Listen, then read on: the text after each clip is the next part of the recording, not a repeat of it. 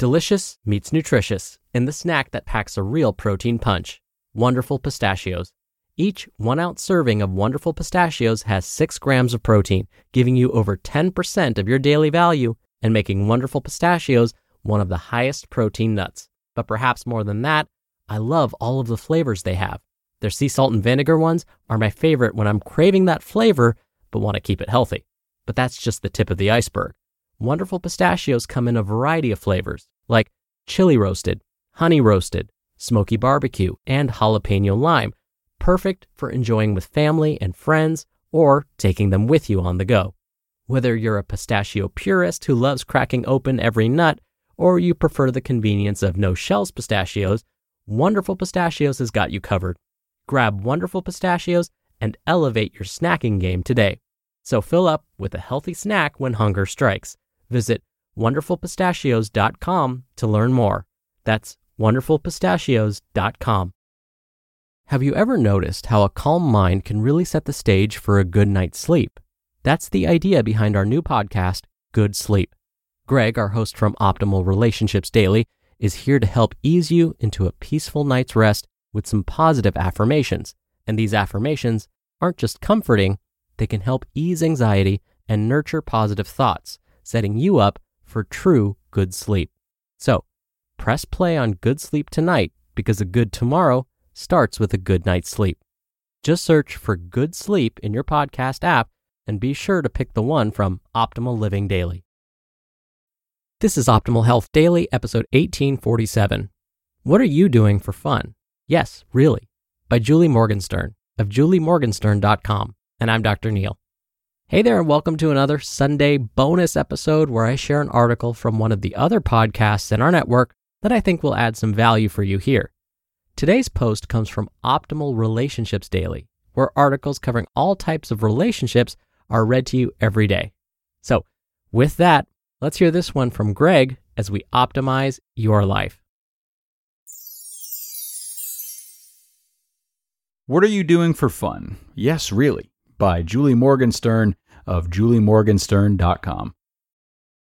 Our hobbies, our passions, and what we do for pure relaxation fuel and restore us physically, emotionally, and psychologically in the most efficient way imaginable. Those restorative activities provide care and nurturance for your soul, providing you with the energy you need to get through everything life throws at you. And yet, in our Parent Time survey, a whopping 84.5% of parents said they spend too little time on hobbies and personal relaxation. It's hard to find the time, sure, but the issue of time is ultimately solvable. By taking a creative approach, we can learn to nurture ourselves and cultivate our hobbies in short microbursts. If you love to write, for example, you could spend 20 minutes over lunch or in the evening writing haikus or journaling about your day. Or maybe you're a fitness junkie who is struggling to make it to the gym for an hour 3 days per week. But I bet you could find 8 to 10 minutes every day for high-intensity interval training, HIIT exercises, while your kids are napping or doing homework. Adjusting the mechanics of your approach to fun in small, consistent doses is the first step. The other shift we need to make is in our mindset. We need to believe that we deserve time for fun and that it is an essential component of a happy, healthy life.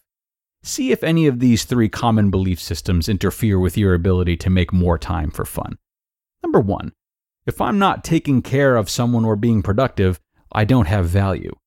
Many people are driven by a rewarding work ethic that leads them to feel irresponsible, or that they have no value unless they are working or taking care of someone.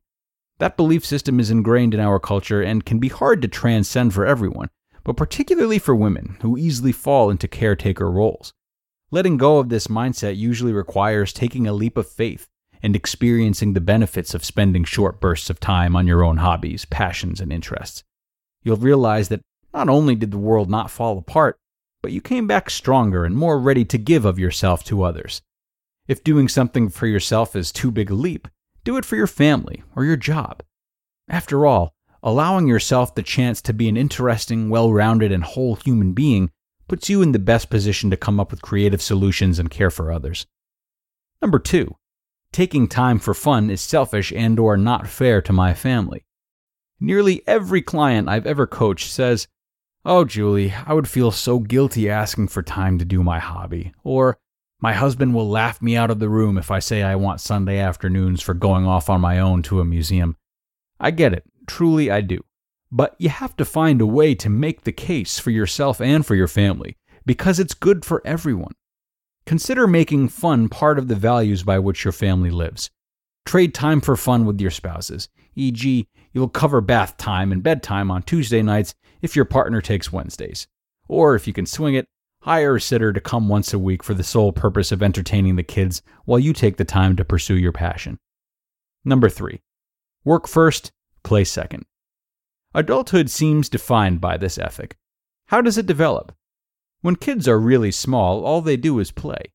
Then at some point, adults intervene under the auspices of helping a kid grow up and say, "Okay, buddy, you can play, but first you have to do your chores," or "No playing until you finish your homework."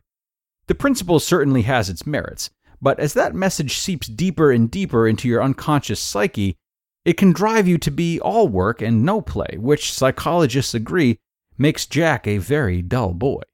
When there's major play deprivation in an otherwise competent adult, they're not much fun to be around, notes Dr. Stuart Brown, a psychiatrist and founder of the National Institute for Play. If you apply the work first, play second principle to your life as a parent, you will nearly guarantee that you have zero time for play. Your work is endless as you check things off your to-do list. More tasks are added all the time. But if you flip the narrative, if you start with play, you'll have more energy for work. When you have fun, time expands. If you need a little extra boost, remember this. What's good for your own mental health is good for your children. It's beneficial and important for your kids to see you pursue fulfillment beyond their existence. It teaches them that it's healthy and normal to have interests and passions beyond the immediate influence of their family. Kids want to know their parents are devoted to their well-being, but they also want their parents to be fulfilled and happy adults. And they're willing to sacrifice an hour or two with you if it means you'll come back to them happy, healthy, and present. You just listened to the post titled, "What Are You Doing for Fun? Yes, Really?" by Julie Morgenstern of juliemorgenstern.com. A great read from Julie about the value in having fun in our lives, not only for the sake of our psyche, which is obvious, but also for the sake of our kids. Not only do they want to see us happy, as she mentioned, but they need to. Consider the constant lessons our children are learning from us from the get-go. Exemplifying work-life balance and showcasing not only the ability but the after effects of finding joy, well, that sets them to live a life the same way, which of course is what we want for them, I would only assume. We are done for the week though, folks. Thank you so much for joining me this Friday. Let me know if you've scheduled some time this weekend for one of your hobbies or a passion project. I'll see you back here on Monday, where your optimal life awaits.